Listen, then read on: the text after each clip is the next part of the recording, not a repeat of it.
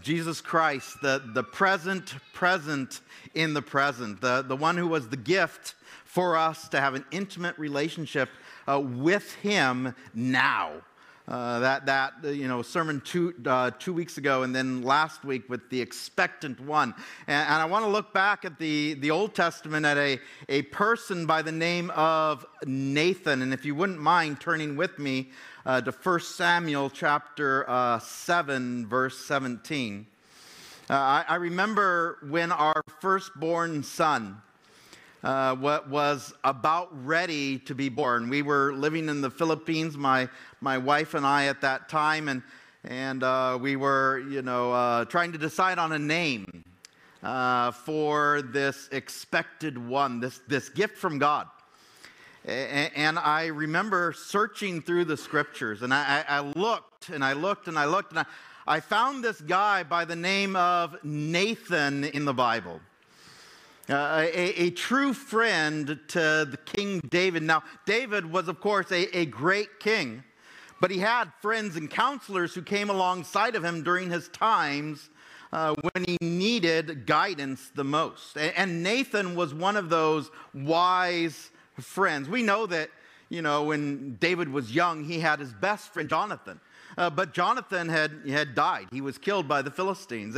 And so later on in life, when he becomes the king of all of Israel, the united 12 tribes of Israel, there was a man in his life that spoke the true words of God. And today I'd like to talk what it means to be a true friend, a gift from God. In 1 Samuel chapter 7, verse 17, it says this: according to all these words, and according to all this vision, so Nathan spoke to David. And so, Father, today I ask that you would help us as we start a new year, a new decade, that you would bless us this year with people that speak truth into our lives. We may have things that we ask for at the beginning of the year, these confirmations, these desires in our hearts that we want to have. But above all, whether it's good health, whether it's wealth, whether it's a better job, whatever it may be, we know in our heart of hearts that we need people around us. True friends that speak your truth into our lives, that encourage us and exhort us, that are there for us during the hard times and the good times. And so, Lord, today help us to see the life of a man by the name of Nathan, who spoke truth into the life of David and was there for him. And so, Lord, help us to do that with those around us today. We love you. In Jesus' name we pray. Amen and amen. I remember as I was looking for that name, that name, not only a person represented in the Bible, but the meaning behind the name. You see, Nathan has a special meaning to it. People ask, well, did you name your son after you? My name is John. And many people think my name is Jonathan, and that Nathan is just a shortened version of Jonathan. No, my name is John. I'm not named after Jonathan in the Old Testament. I'm named after John in the New Testament, the apostle, the beloved one, by my dad. And I remember as I was talking about this, remembering this, no, this is a person by the name of Nathan. His name means giver. His name means gift from God, one who is given or gives. You see, in the Old Testament, when we look at this guy by the name of Nathan, we read in chapter 7, verse 17, that he spoke all the words and all the vision of God to David. He didn't hold anything back. You see, the very first time that we see Nathan in the Bible, it's something good. In 1 Samuel chapter 7, we read the very first time that Nathan is mentioned. Now it came to pass when the king, David, was dwelling in his house, and the Lord had given him rest from all of his enemies all around, that the king said to Nathan the prophet, "See, now I dwell in a house of cedar, but the ark of God dwells inside tent curtains." There was this good news that David wanted to share with his friend Nathan. And what was that news? I want to build God a house. I want to build him a temple. I have a nice house. I have the privilege of living in this time without enemies all around me. And I built myself a house. I want to build God an even better house. And what does Nathan do? Verse 3. Then Nathan said to the king, "Go do all that is in your heart, for the Lord is with you." What does Nathan want to do with his friend? He encourages him. Do it, right? This is something good. We should want to build a house for God. You see, a true friend always encourages. A true friend always, now, we're going to find out, was that the full truth of God? No. But do you understand Nathan's heart along with David? What did they both want to do? They wanted to do something for God. Verse 4, it continues on, "But it happened that night when the word of the Lord came to Nathan, saying, 'Go and tell my servant David, thus says the Lord, would you build a house for me to dwell in? For I have not dwelt in a house since the time that I brought the children of Israel up from Egypt, even to this day, but have moved about in a tent and in a tabernacle.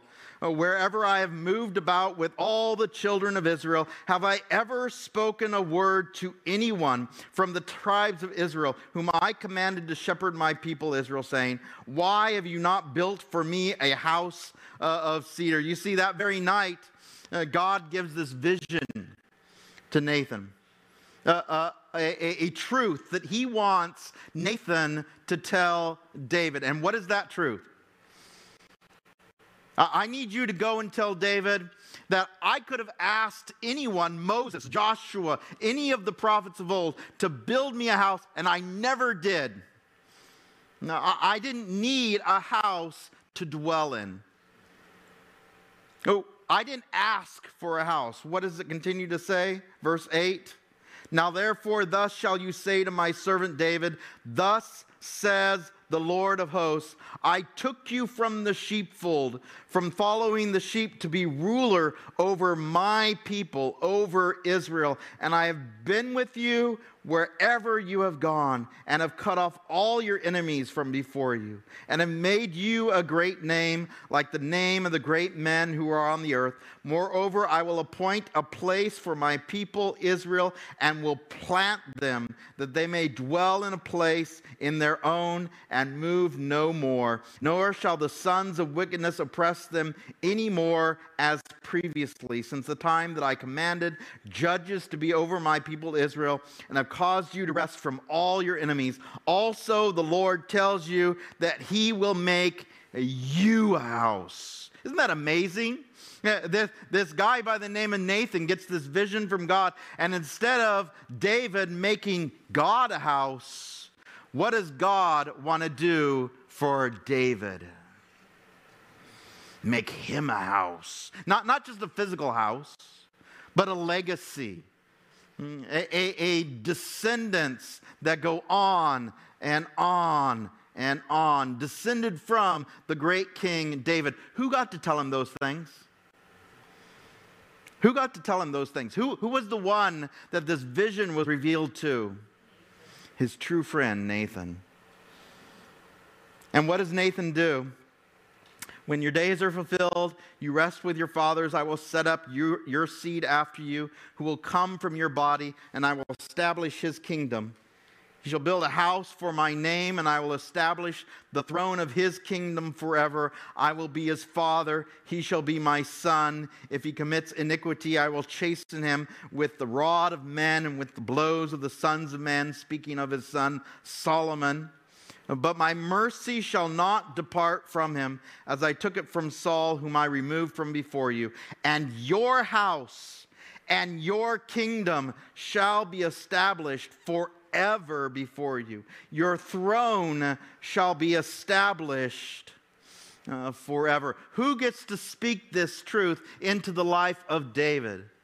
His true friend, this encourager by the name of Nathan. Now, every single week we have people in this, congregation. And it's great to be here on a one-service Sunday because, you see people that you haven't seen for probably 3 months or more. Because, some of us go to first service, some of us go to second service, some of us are serving in children's ministry or, whether it's in the cafe or other places throughout the place on our campus, right? And so you get to see people. And what are the things that you talk about when you come together? What do you do with one another? People that you haven't seen for a while. You encourage them, right? Oh, what's going on in your life, right? Before we prayed, you asked one another, how can I pray for you? Or how can I encourage you? A true friend always encourages those around them. And now this isn't just a yes man. This isn't just a person who, puts fluff into their conversation. No, this is a person who genuinely is concerned about you, right? Nathan was genuinely concerned about David. He wanted to be a part of David's life. God gives him this vision, and what does it say in verse 17? Did he hold anything back? No. You see in 1 Samuel chapter 7, verse 17, what does it say? According to all these words and according to all this vision, so Nathan spoke to David. A true friend will always encourage. There's always people that need encouragement in this world, right? There's always people that need encouragement around us. There's always people that need a good word from the Lord. Did you know that you can be that person? You see, this time of year we make these promises. Well, I'm going to eat less, work out more. I'm going to, get healthier or, spend more time with, whatever it is, right? I'm going to make myself better. This coming year, this coming decade, what would it be like if we make the promise instead, how can I help other people?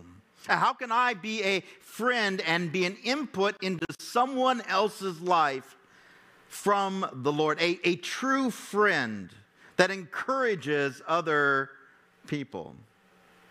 This wasn't the only time that Nathan was involved in the life of David. There was another time that Nathan was involved in the life of David. You see, 5 chapters later, David gets into trouble. He kills a woman's husband. He has this, one of his mighty men, by the way, a man by the name of Uriah, because he sees the wife as beautiful. And what does he do? He commands his men, his army, to withdraw and leave Uriah to die by the hands of the Philistines. And he takes this woman as his own wife, gets her pregnant, and in 2 Samuel chapter 12, Nathan again has to go to David. This time, not as an encourager, still as a true friend, but now as an exhorter.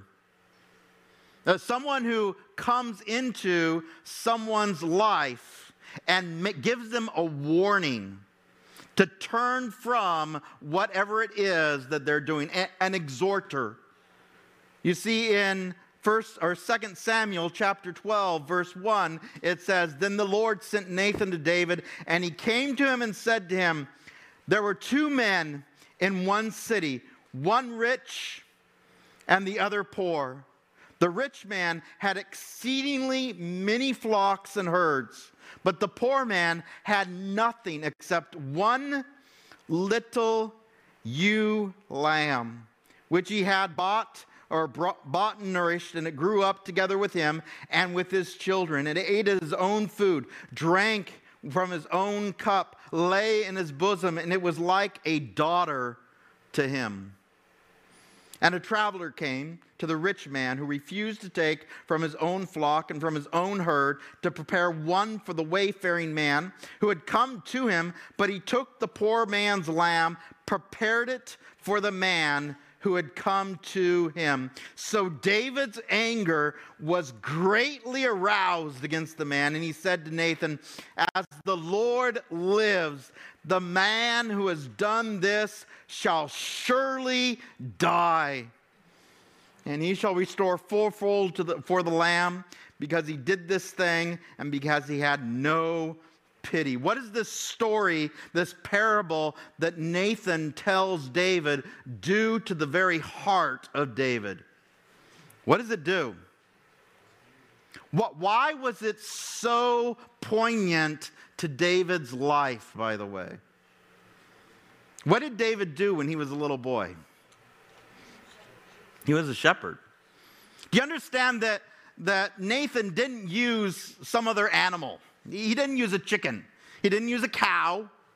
He didn't use a, hamster or a duck or something like that. No, why did he specifically choose this type of an animal? Because he knew that it would prick the very heart of David. This parable would touch the very life of David. Do you understand that this happens approximately a year after the events that we read when David first falls into sin? Do you understand the wrestling that Nathan must have felt? Will David accept this? What happens if he kills me? Because David had that power. He could have. Or what if he just laughs me off? Do you understand the turmoil that Nathan must have felt before he went into the presence of David? Not just thinking up this parable or praying about this parable or getting this, epiphany from the Lord. No, it was something that Nathan brought to David to help him to see the sin in David's life, the blindness in his own soul. I remember, being a Sunday school teacher, and it was, and I hesitate to share this with you because it reveals something about me that sometimes I keep private. That I was a Sunday school when I was in college, and we had a very, very unruly batch of kids.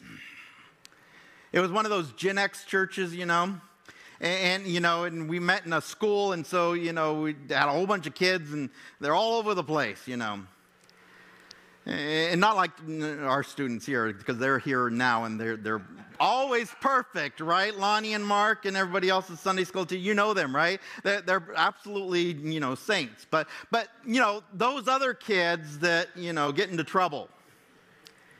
Now, I remember one Sunday, Lord, just give me help. Give me strength. And so I got some of the guys together that were, the 5th and 6th graders, and got them together, and we started writing something. And goes, yo,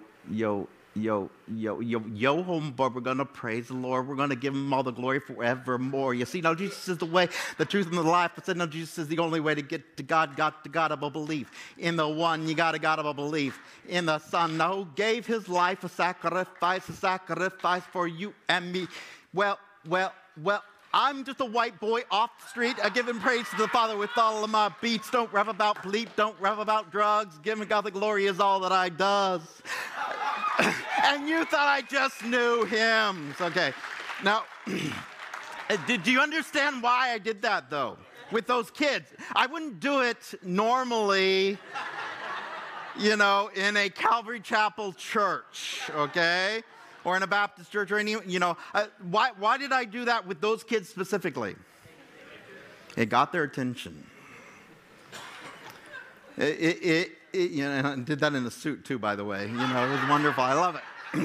But you understand, there's a time and a place for speaking into the heart, exhorting another person, speaking into their life in their language.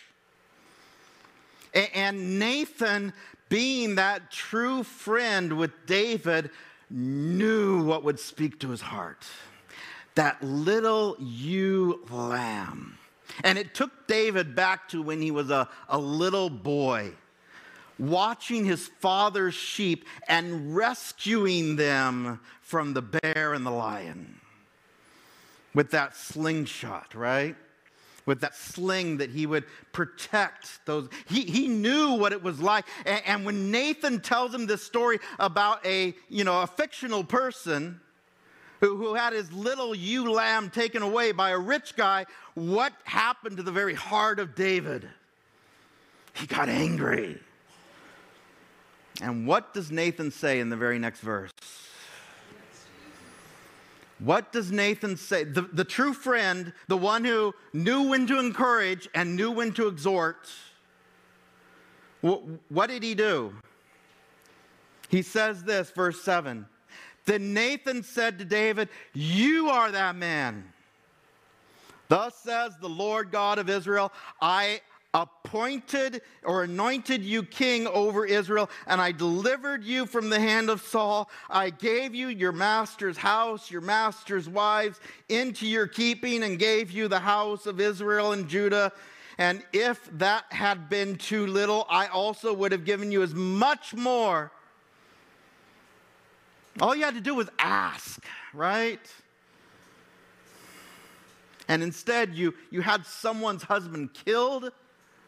Not just any man, one of your 30 mighty men who would have died to get you a cup of water. That's how much he loved you. And you just left him there in the battle to die. And then took his wife. You're that man, David. Do you understand what a friend has to do at times? What exhortation means? Verse 9, why have you despised the commandment of the Lord to do evil in his sight? You have killed Uriah the Hittite with the sword, and have taken his wife to be your wife, have killed him with the sword of the people of Ammon. Now therefore the sword shall never depart from your house, because you have despised me, have taken the wife of Uriah the Hittite to be your wife. Thus says the Lord, behold, I will raise up adversity against you and your house, or from your house, and I will take your wives before your eyes and give them to your neighbor, and he shall lie with your wives in the sight of the sun. And for you did it secretly, but I will do this thing before all Israel, before the sun. Does Nathan have to speak the truth again to David? All the truth, all the vision of God. Do you understand what the wrestling again in the heart of Nathan was? I have to speak all this exhortation to David. My friend. You understand that sometimes as a friend we get to encourage, and sometimes as a true friend we get to, or we have to exhort.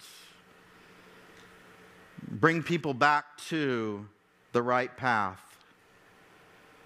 Verse 13, so David said to Nathan, I have sinned against the Lord. What is that story, that truth from Nathan? And do you understand there probably was other people that came to David. And if not, they wanted to come to David, but his position, his power, do you understand that fear that it would have caused? And for Nathan to have not only the boldness, but the love to come to David and say, you're that man. You're that man. Every single Monday night, Pastor Tink, he leads us in in a Bible study, and he always has questions for us. And to listen to the conversations at each of those tables is absolutely amazing. You know, especially like at Lonnie's table, because it always gets people involved. And to have the input from one another. And at times where you have to go into someone's life and say, what about this area of your life? What about this area of your life? Is that walking with the Lord, or do you need to change direction?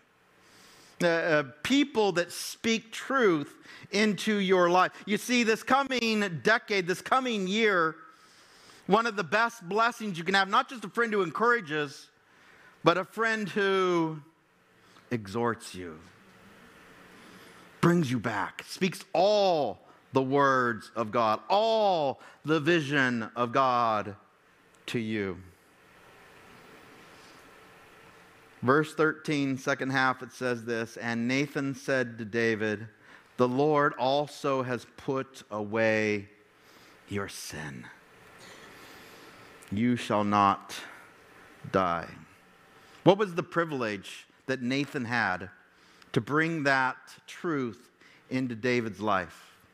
Not only did David repent, but he got to say, your sins are forgiven. Because we serve a God who, when we repent, what does he do automatically? He forgives us. He forgives us. Verse 14, however, there was consequences to the sin. And again, this is all the vision. He doesn't hold anything back. Because of this deed, you have given great occasion to the enemies of the Lord to blaspheme the child. Also, who is born to you shall surely die.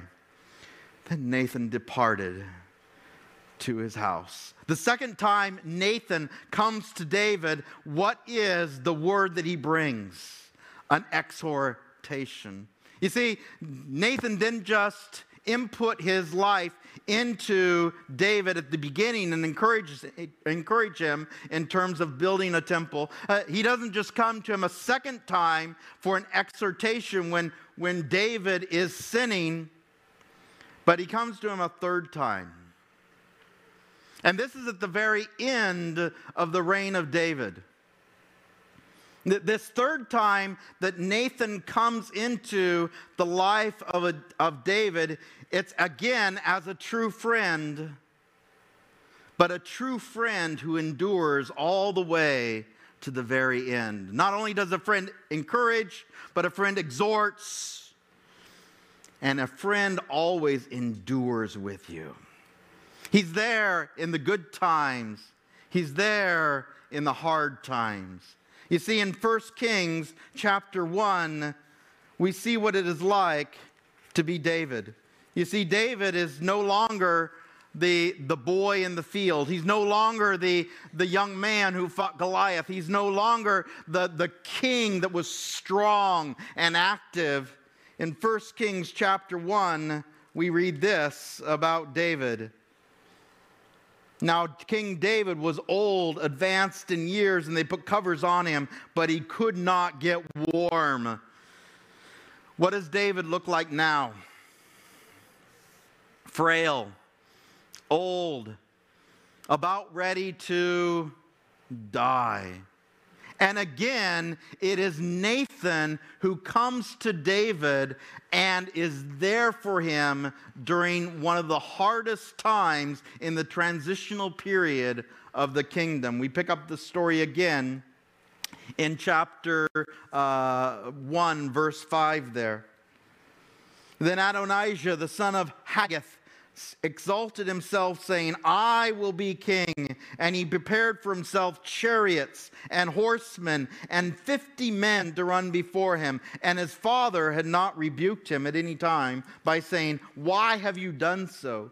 He is also very good looking. His mother had borne him after Absalom. This is David's third-born son. His firstborn son was killed by his secondborn son, Absalom. And if you remember the story, Absalom was the guy that, this very, very handsome guy who would grow out his hair every single year, shave it off and weigh it to prove how luxurious his locks were. And what was the downfall of Absalom after he tried to take the throne from his father David? It was that very same hair that as he was riding on his donkey through the forest that got caught in the limbs of a tree. And what happened to Absalom? He was there hanging, right? And of course, you remember the rest of the story. You know, he has 3 spears thrown through him as well. But it's his brother, Adonijah, now, at the very end of the life of David, who now claims the throne for himself against the will of David and the Lord. Verse 7, and he conferred with Joab, the son of Zeruiah, and with Abiathar the priest, and they followed, and they helped Adonijah. But Zadok the priest, Benaiah the son of Jehoiada, Nathan the prophet, Shimei, and Rei, and the mighty men who belonged to David were not with Adonijah. And Adonijah sacrificed sheep, oxen, fattened cattle by the stone of Zobaleth, which is in Rogel. And he also invited all his brothers, the king's sons, and all the men of Judah, the king's servants. But he did not invite Nathan the prophet, Benaiah the mighty man, or Solomon his brother. So Nathan spoke to Bathsheba, the mother of Solomon, saying, have you not heard that Adonijah the son of Haggith has become king, and David our Lord does not know it? Who is there at the end of the life of David to make sure that as an enduring friend, this transitional period in this kingdom of Israel takes place correctly? Who was it? Nathan. In fact, he goes to Solomon's mother, Bathsheba. And what does he say? Verse 12, come please, let me now give you advice, that you may save your own life and the life of your son Solomon. Go immediately to King David and say to him, did you not, my lord, O king, swear to your maidservant, saying, assuredly your son Solomon shall reign after me. He shall sit on my throne. Why then has Adonijah become king? Then while you are still talking there with the king, I also will come in after you and confirm your words. And so, of course, Bathsheba does this, verse 15, and she says, so Bathsheba went into the chamber to the king. Now the king was very old, and Abishag the Shunammite was serving the king. And Bathsheba bowed and did homage to the king. And then the king said, what is your wish? Then she said to him, my lord, you swore by the Lord your God to your maidservant, saying, assuredly Solomon your son shall reign after me, and he shall sit on my throne. So now look, Adonijah has become king. Now my lord the king, you do not know about it. He has sacrificed oxen, fattened cattle, and sheep in abundance, and has invited all the sons of the king, Abiathar the priest, Joab the commander of the army, but Solomon your servant he has not invited. And as for you, my lord, O king, the eyes of all Israel are on you, that you should tell them who will sit on the throne of my lord the king after him. Otherwise it will happen, when my lord the king rests with his fathers, that I and my son Solomon will be counted as offenders. And just then, while she was still talking with the king, Nathan the prophet also came in. This man who was there during the request for a temple, this man who was there to make sure that David came back on the right track. And again, now at the end of his life, Nathan is there as an enduring friend, a person, a true friend who speaks again into the life of David. And Nathan said, or verse 23, and so they told the king, saying, here is Nathan the prophet. And when he came in before the king, he bowed down before the king with his face to the ground. And Nathan said, my lord, O king, have you said Adonijah shall reign after me, and he shall sit on my throne? Was this your decision, David, to allow Adonijah, your third-born son, to reign as king? Or was it for Solomon to be the king? Verse 25, for he has gone down today, has sacrificed oxen and fattened cattle and sheep in abundance, and has invited all the king's sons and the commanders of the army and Abiathar the priest. And look, they are eating and drinking before him, and they say, long live King Adonijah.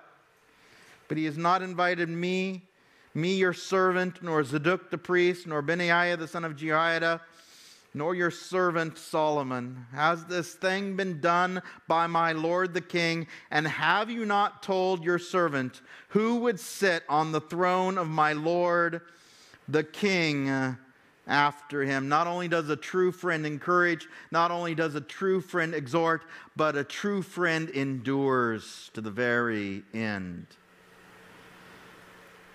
Is this the legacy that God has for you, that you would have an upstart on the throne? A person who thinks more highly of themselves than other people. Or the one that God has for the throne, Solomon, your son. Verse 28, then King David answered and said, call Bathsheba to me. So she came into the king's presence, stood before the king, and the king took an oath and said, as the Lord lives, who has redeemed my life from every distress, just as I swore to you by the Lord God of Israel, saying, assuredly Solomon your son shall be king after me, and he shall sit on my throne in my place. So I certainly will do this day. Then Bathsheba bowed with her face to the earth, paid homage to the king, and said, let my lord King David live forever. And King David said, call to me Zadok the priest, Nathan the prophet, Benaiah the son of Jehoiada. So they came before the king. The king also said to them, take with you the servant of your Lord, and have Solomon my son ride on my own mule, and take him to Gihon. And there let Zadok the priest, Nathan the prophet, anoint him king over Israel, and blow the horn, and say, long live King Solomon. Then you shall come up after him, and he shall come and sit on my throne, and he shall be king in my place. For I have appointed him to be ruler over Israel and Judah. This enduring legacy that Nathan has to remind David of. You're being complacent, King David. You're being complacent right now.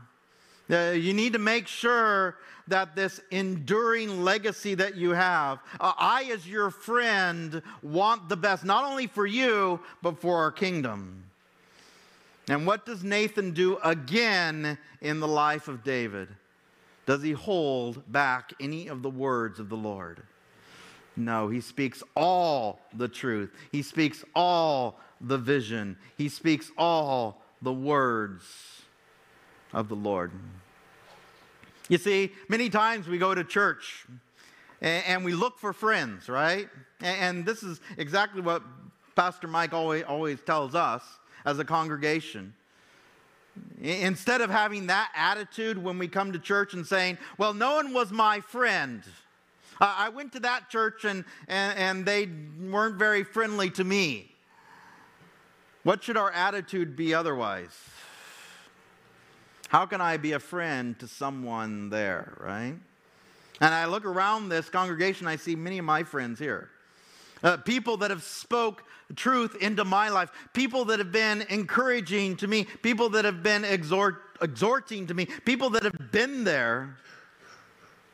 I think of my friend Ephraim. He has just as loud a voice as I do when he sings and worships the Lord. And I love listening to him. He's moving to Fontana. He's been a friend to me. And I appreciate him and his family so much. I love the men on Wednesday mornings who every single week wake up early, 6 a.m. They're the guys like Ed and Terry and Kevin who wake up and make sure that we have breakfast once a month, who's there to open up the doors and encouragement to me. Those that come on Monday nights, give up their time when they could be watching football. Instead, they go to a Bible study on Monday nights. And they're an encouragement to me and those men in that group. Those are the friends that we all need. How can you be a friend this coming year? A true friend that speaks truth into the life of someone else this coming year.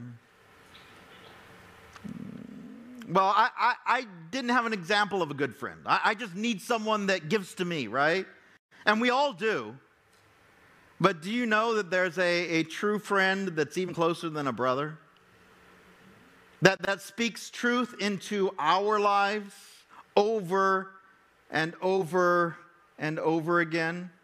You see, in the scriptures, we read about this friend. In Matthew chapter 18, verse 15, it says, "If your brother sins, go to him, show him his fault in private. If he listens to you, you have won your brother." What is that like, to go into the life of someone and know that you get to speak truth? Truth in love, of course, just as Nathan did. But truth in the life of a person, say, "I love you this much." Or 1 Corinthians chapter 14, verse 3. "But he who prophesies speaks edification and exhortation and comfort to men." We have pastors in this church. The youth ministry, Pastor Mike Butler, Pastor Mike Hosper. We have the counseling ministry with Pastor Mike Atkins. We have the men's ministry with Pastor Tink. Those men that speak truth into the lives that they are in charge of, that exhort and encourage and are there not only in the good times but the bad times as well. Or Hebrews chapter 3, verse 13. "But exhort one another daily, while it is called today, lest any of you be hardened through the deceitfulness of sin." To have the privilege not only just once a week to come to church, but throughout the week to be encouraged and exhorted by one another. Or Hebrews chapter 10, verse 25, "Not forsaking the assembling of ourselves together, as is the manner of some, but exhorting one another, and so much more as you see the day approaching." Or the famous words from Jesus Christ himself in John chapter 14, verse 16. "And I will pray the Father that he will give you another comforter," or helper, or parakletos, "that he may abide with you." How long? Forever. You see, we all need friends that encourage and exhort and are there for us in the hard times. But guess what? Every single one of those friends, eventually they're going to fail you. You as a friend are eventually going to fail someone else. Do you know that? If you haven't already. I know myself, I have. But who is there? Who's the true friend who's always there to help us? We see it here. It's the Holy Spirit through our Lord Jesus Christ. And today the offering is there again for you.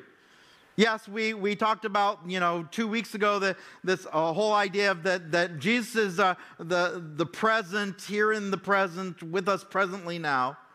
Or last week with the long-expected one, the one whom Israel was waiting for centuries and centuries and centuries, fulfilled in Jesus Christ.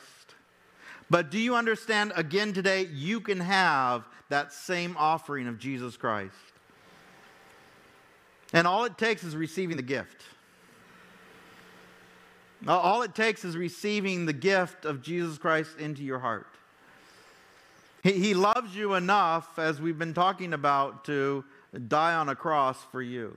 He came as, yes, a baby in the manger, as a friend to the friendless, as one who comforted those and healed those around him. But now we see in this passage, and in an amazing way, with a foreshadowing by Nathan himself in the Old Testament, that we have a friend who endures forever and is always there with us. And he speaks truth into our lives through our brothers and sisters in Christ. There's an amazing hymn, and this is what I truly, live for, is these, these hymns. I love, being able to speak into the kids' lives at times with, that was only one time, by the way. You'll probably never hear it again. But through hymns, because they have deep truths to them. There's a hymn that goes like this: "What a friend we have in Jesus. all our sins and griefs to bear. What a privilege to carry everything to God in prayer. Does God hear all of our prayers? Oh, what peace we often forfeit. Oh, what needless pain we bear. All because we do not carry everything to God in prayer. Is God always willing and able and wanting us to bring all of our requests to Him? Yes, He is. Or the third verse, it says this: are we weak and heavy laden, cumbered with a load of care? Precious Savior, still our refuge, take it to the Lord in prayer. Do thy friends despise, forsake thee? Take it to the Lord in prayer. In His arms He'll take and shield thee. Thou wilt find a solace there. Now please stand with me and sing the song. What a friend we have in Jesus, all our sins and griefs to bear. What a privilege to carry everything to God in prayer. Oh, what peace we often forfeit. Oh, what needless pain we bear. All because we do not carry everything to God in prayer. Have we trials and temptations? Is there trouble anywhere? We should never be discouraged. Take it to the Lord in prayer. Can we find a friend so faithful, who will all our sorrow share? Jesus knows our every weakness. Take it to the Lord in prayer. Are we weak and heavy laden, cumbered with a load of care? Precious Savior, still our refuge. Take it to the Lord in prayer. Do thy friends despise, forsake thee? Take it to the Lord in prayer.